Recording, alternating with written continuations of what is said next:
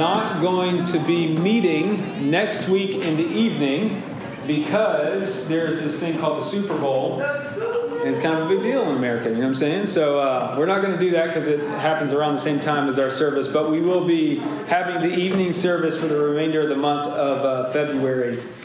So, hey, look, we are going to talk about a hard topic tonight, but we're going to jump back into Revelation, and it is basically the belly of the beast. I mean, we're jumping back into one of the hardest chapters in Scripture to digest, and it's about hell.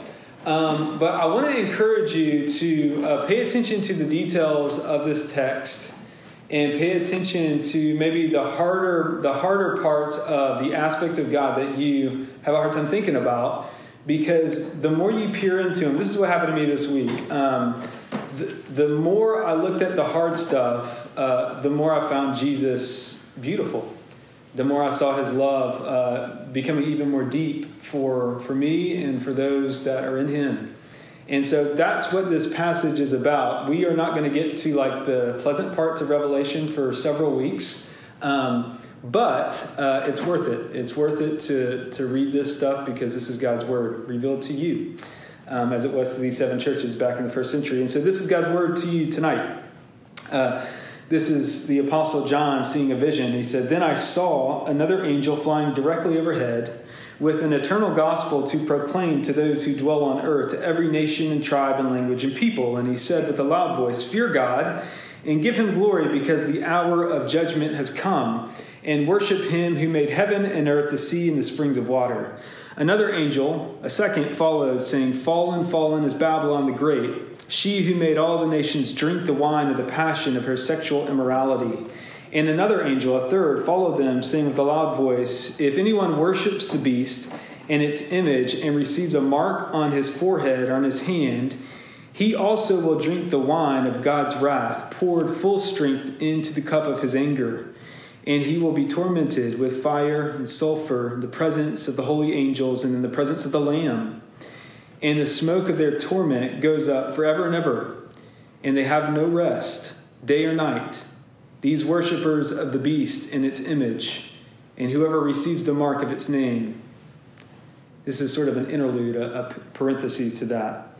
"Here's a call for the endurance of the saints, those who keep the commandments of God and their faith in Jesus. And I heard a voice from heaven saying, 'Write this, blessed are the dead who die in the Lord from now on. Blessed indeed, says the Spirit, that they may rest from their labors, for their deeds follow them.'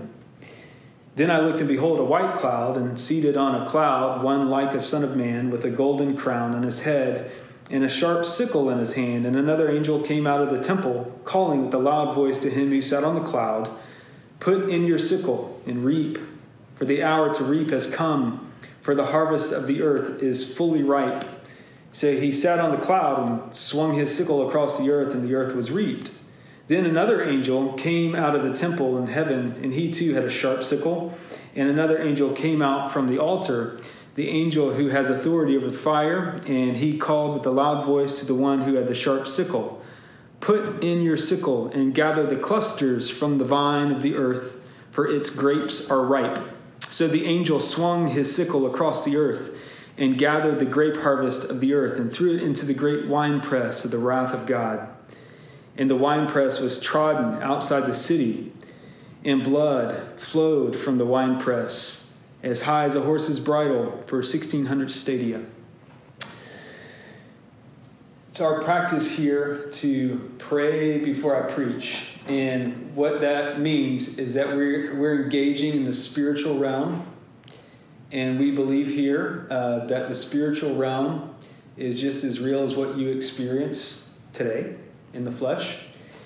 And so what's happening in the spiritual realm, if you could pull the veil back, is stuff like what we just read. And everything in our life seeks to draw our attention away from that reality.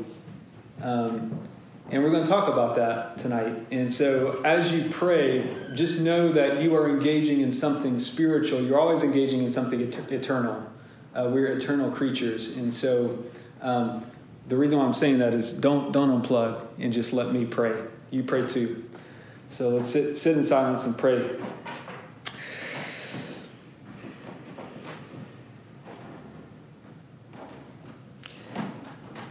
Father, as we think about passages like this, it's very easy to miss Jesus, honestly.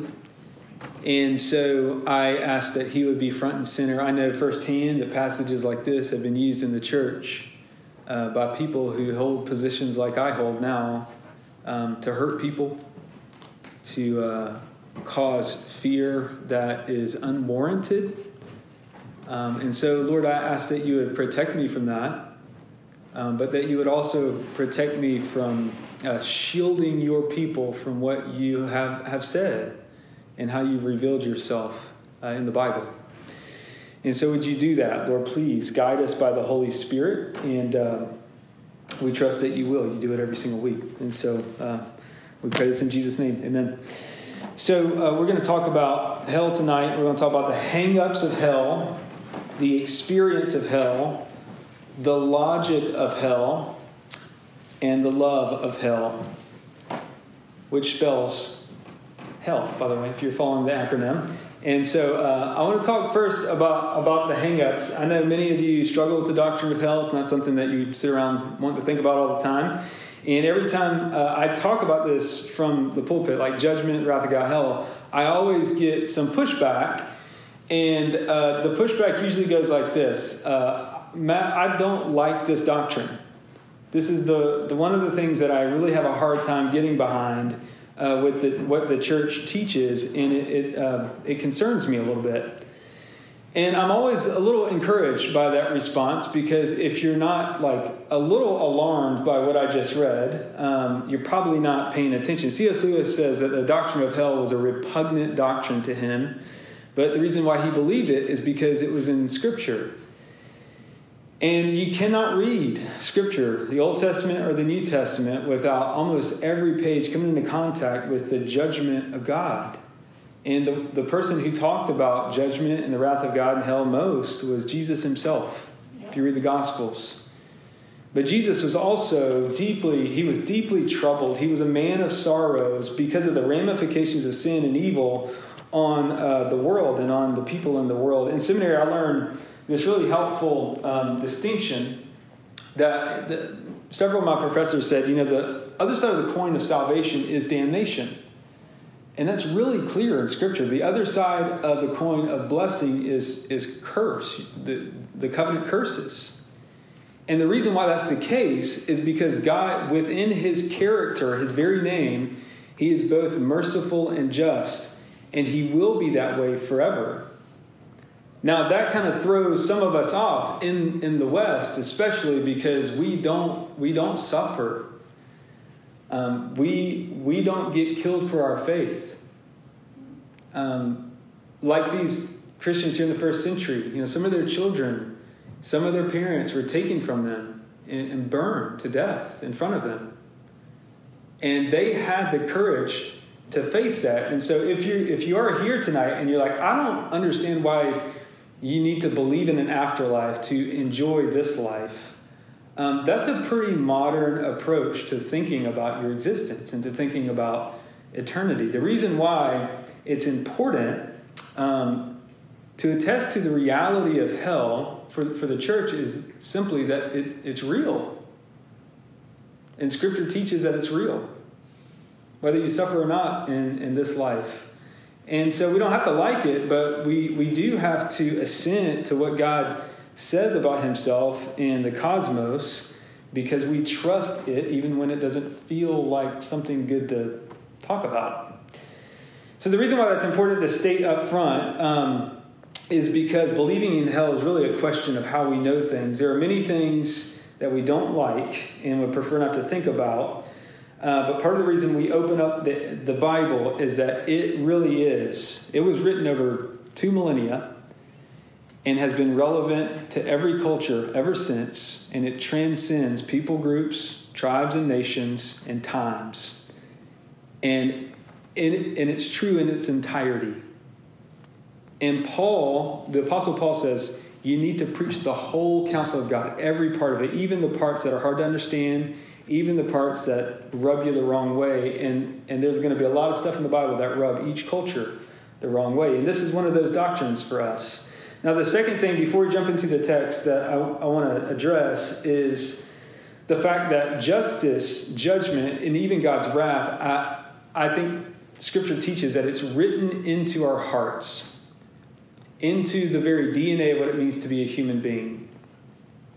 I've had many Christian friends I grew up with who have left the faith and no longer claim to be Christians. And part of why they left the faith is because of doctrines like this. And they'll claim that they're leaving Christian doctrine behind and doing something different. And a lot of times what they turn into is like super, super puritanical, dogmatic about stuff like politics. They're super, super concerned about justice. And I'm actually encouraged by that because it affirms the other parts of Scripture that says you can run away from God all you want. But His laws, His justice is encoded in your heart. And what it means to be a human being in God's image is that when you see something that's wrong, you want to make it right. And that's what justice is about. That's what hell is about. Punishment for wrongdoing. The reason why Christianity is so attractive is because Jesus, Revelation says this, Jesus is the only one worthy to actually enact that type of justice and judgment. He was the only one worthy to open up the seals of God's eternal decree to fix the whole world. And the reason why is because he's a lamb. He was willing to sacrifice for us. So in Scripture we see a God who hates evil, but He loves to save people from evil. And if you have a loving God without justice, He's just weak and useless. And if you have a just God without love, He's too harsh.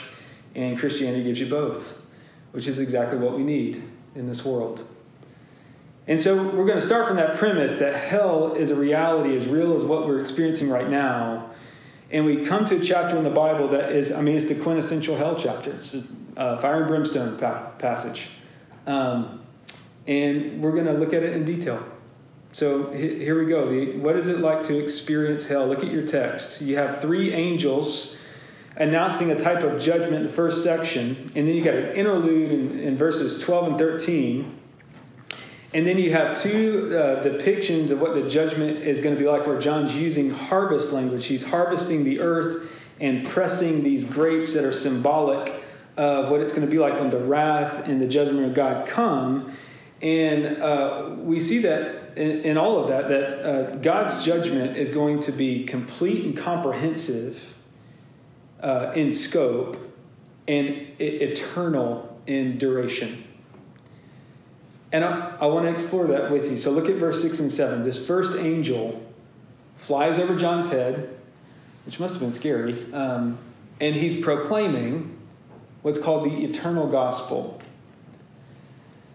Now, what is the gospel? The gospel is that God, who is king over the world, sent His Son into the world to redeem, resurrect, and renew everything. And He did that through Jesus' death. And through Jesus' death, He defeated death through resurrection. And began the inversion of everything in this world is decaying. But in Jesus, he created a new type of humanity that if you're united to Him, you begin to participate in your eternal reality the moment you believe in Him. That's the gospel, that Jesus has begun to fix everything and it'll come to a completion at the final day. So that's the first angel. The second angel, verse 8, starts yelling, "Fallen, fallen is Babylon the Great, she who made all the nations drink the wine of the passion of her sexual immorality."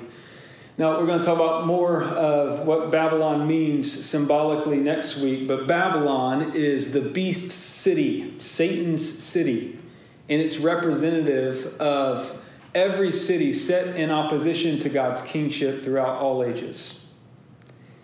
And this city is seductive. And she uses her allure to seduce human beings in every age to worship the things of creation as opposed to God, which is what sexual immorality in the Bible is symbolic of. That we all tend to cheat on God is what idolatry means. Now, more on this next week, but that's what this angel is yelling out. And this angel says that city is about to fall. And then the third angel, and this is this one's hard, verses 9 through 11, says that those who belong to this city, who've received the mark on their head and hand and worship the beast, they're going to suffer forever. And the image here is that in the past, the wrath of God was diluted. Back in the day, they used to cut the wine with water to make it last longer. And this picture here is wine that hasn't been cut. It's so potent. It's not been mixed with anything, and it will be more terrible than anything the world has ever seen when it comes. And the torment of people will be like smoke that goes up to God. Forever, and their anguish will continue, and they will never have rest.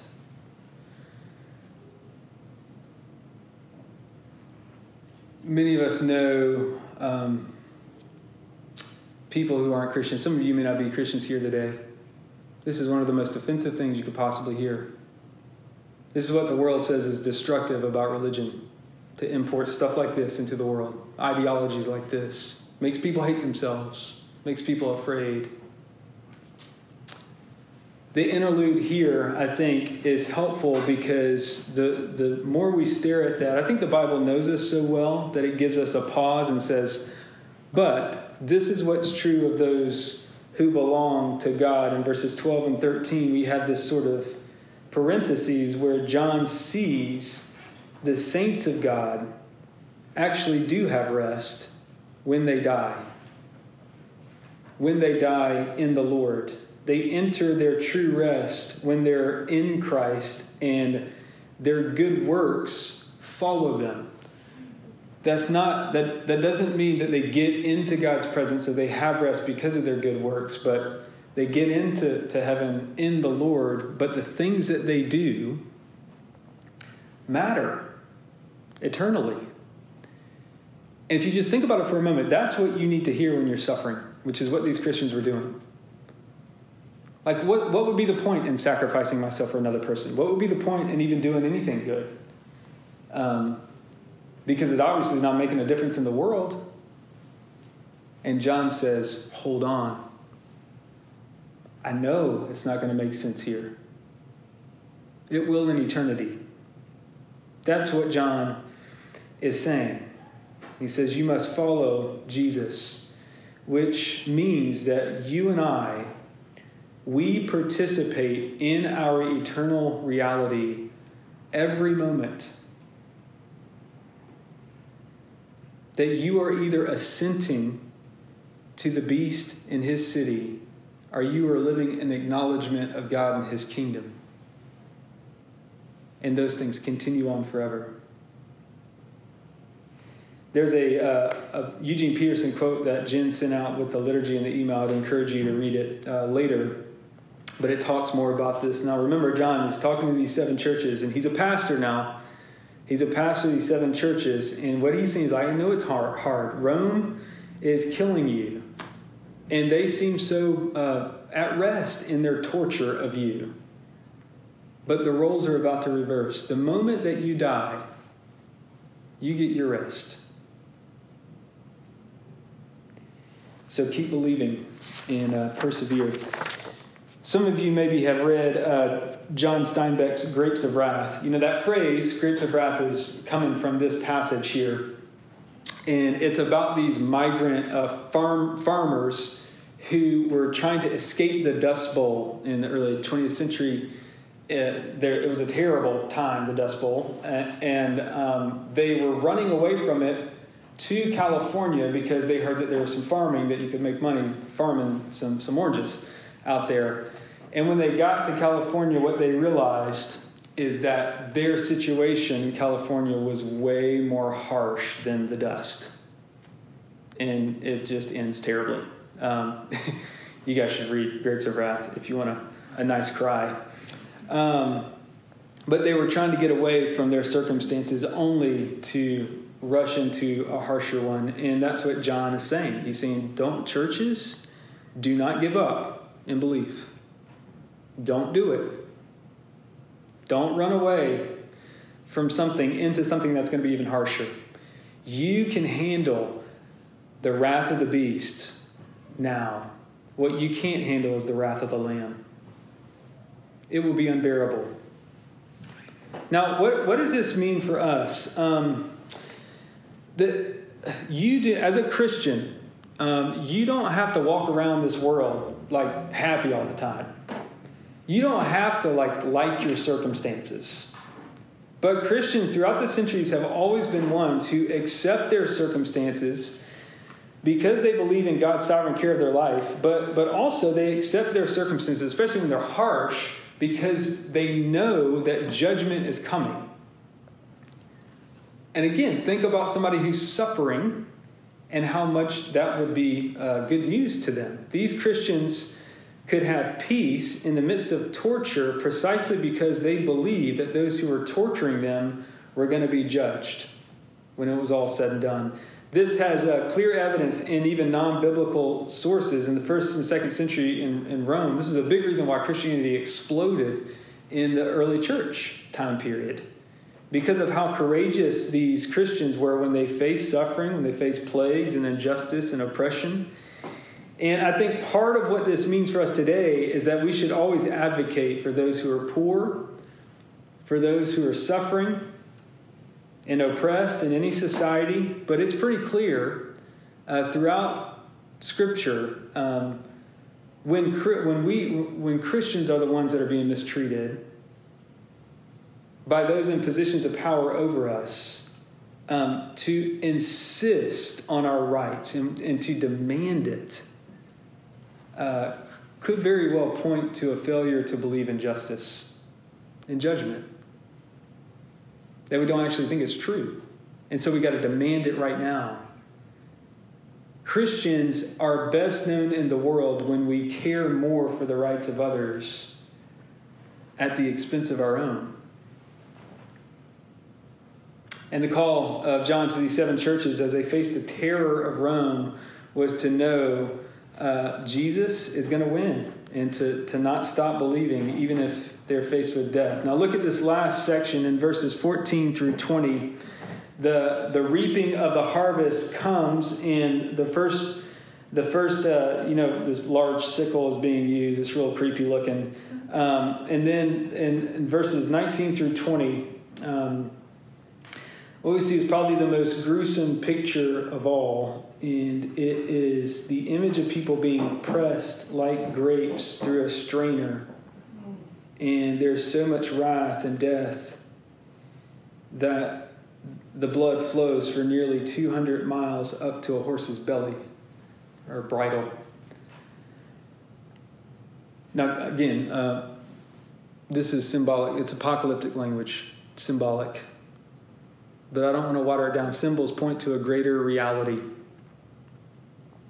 And the image of this cup of wrath, that's what this is the full cup of God's wrath being poured out on the world. It's found in various places in the Old Testament. What it represents is God's final and totally complete extermination of evil. When it will be done. And it is so brutal and thorough that we could never even possibly imagine how awful it's going to be. The idea is that things like the Holocaust are like one tiny grape in this large bowl of condemnation of evil.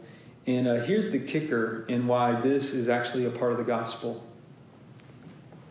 Jesus said something the night when he was in Gethsemane, right before he went to the cross. He said something that won't make sense unless you know about these images. And he said, God, Father, please let this cup pass from me. I don't want to drink it. This is the cup that he was talking about. The brutality of God's judgment over evil is exactly what Jesus drank into himself as he embraced all of the suffering for his people. That's what he did for you. That's what he did for me. You know, earlier this week, it's so easy to just let's just go to Instagram. Let's go to sports. I don't want to touch that, And I made myself. On Monday or Tuesday, I said, I'm going to sit here and think about this. I'm a pastor. This is what pastors do. They meditate on Scripture. I'm going to do it. And I'm not kidding, y'all. I tried to do it for 20 minutes, and I got nauseous. It made me want to throw up thinking about this. And I just want to tell you, that's what it's supposed to do. The Scriptures push you to a place where you don't know what to do emotionally, physically. And it pushes you to a place to say, I need some help outside of myself. And that's where we're supposed to be as creatures. That's actually the first step towards repentance outside of the city of Babylon, to say, God, I don't want control over my life. I need you, because my inclinations are self-destructive and ultimately delusional in the end.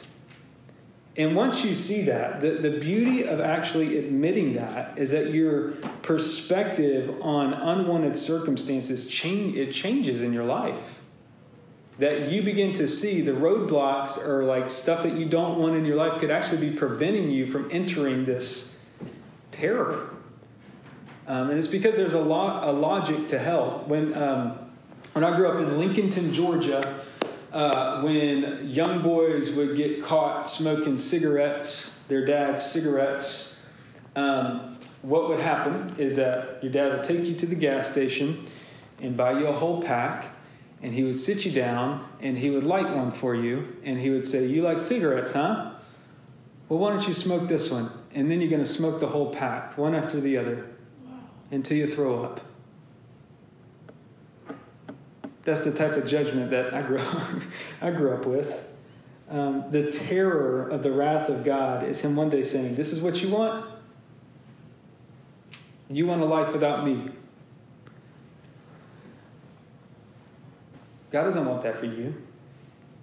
But if you insist on it, he'll give it. He will let us follow our desires to their very end. And this chapter is showing us this is what unrepentance looks like in a million years. The anger, the gossip, the obsession with money, sexual immorality, the addiction. It could look small today, but this is what it looks like in a billion years. Blood for miles. Each act that we commit is an acknowledgement of God or assent to the beast. That's what's at stake.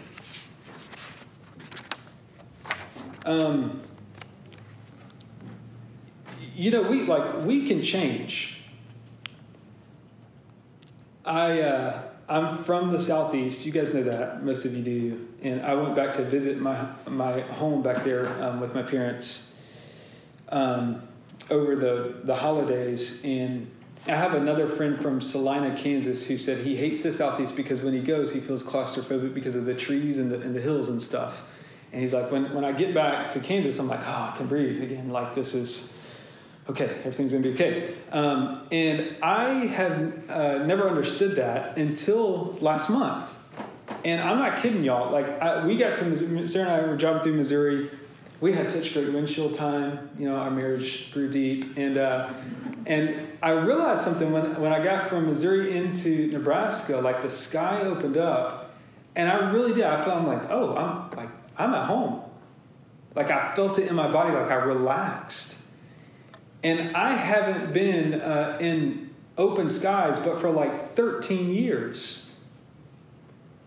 that, like being home is like core to a human being's identity, like in your body. And if that can change for me just because of patterns in 13 years, what do you think is possible for us to turn into, for good or bad, in thousands of years?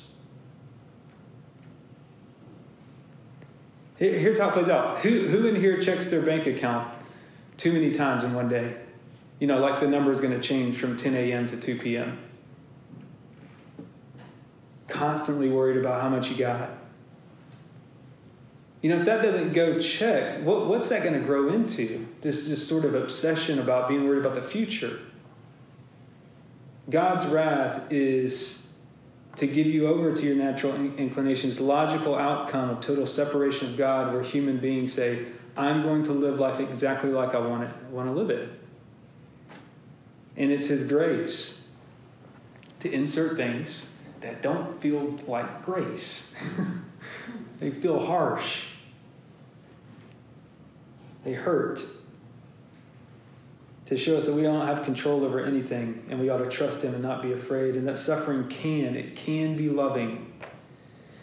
Which is the fourth and final point about hell, that what backs hell is God's love.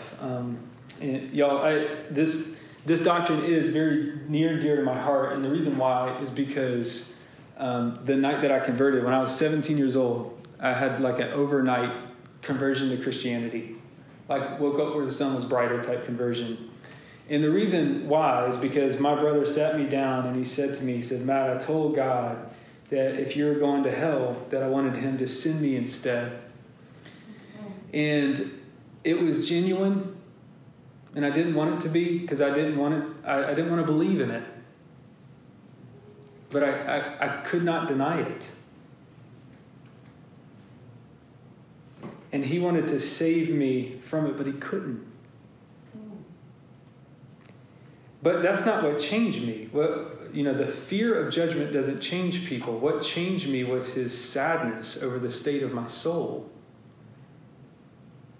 And I don't know if you've ever had anyone cry over your rebellion, but it's eternal when somebody does that. If you want your spouse to change, don't focus on their behavior. Learn to mourn over their sin. It changes you. That's what Jesus did when He looked over the city. That's what Paul did when he was thinking about his Jewish brothers in Romans 9. He's like, I wish I could take their place. That's what my brother did for me. The point being, far from the wrath of God being a deterrent from people coming to know Jesus, in reality, we see the very heart of God's character and love as we contemplate judgment, because when my brother told me, I asked God to send me instead, we all know it doesn't work that way. We can't substitute ourselves. God has reserved that for only one person to be the substitute, to get that kind of glory, and it's the Lamb. Jesus is the only one who could actually truly stand up to the bully, the true bully of this world. And this is what's so hard, y'all. Like, this means that we have to look our children in the eyes and actually believe this and say, I actually can't save you. I don't have any control over that. The people that we love the most. No control. We can't save them, but we know somebody who can. And we got to live like that's true. And people will feel it if you think that you can control the destiny of their soul. Look, what if you could go back and stand up for that little kid that just happened upon his dad's hidden porn stash when he was like 6 years old, and shield that little boy from a life of an addiction that would spring up from that moment on? I bet there are things in your past that were totally out of your control, that if you could go back and protect that little boy or protect that little girl from some evil that morphed into a life of sin and shame and failure, that you would step in and do it. But it doesn't work that way. Only God has the power to undo what has been done.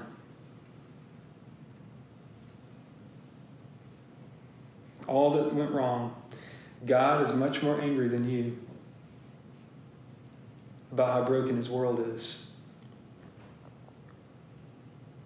An intruder has come in and messed everything up, represented in the beast in his city.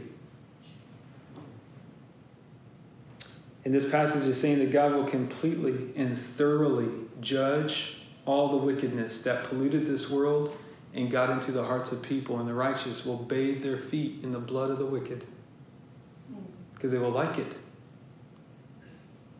because it's done. And the evidence that he'll do it is in Jesus Christ.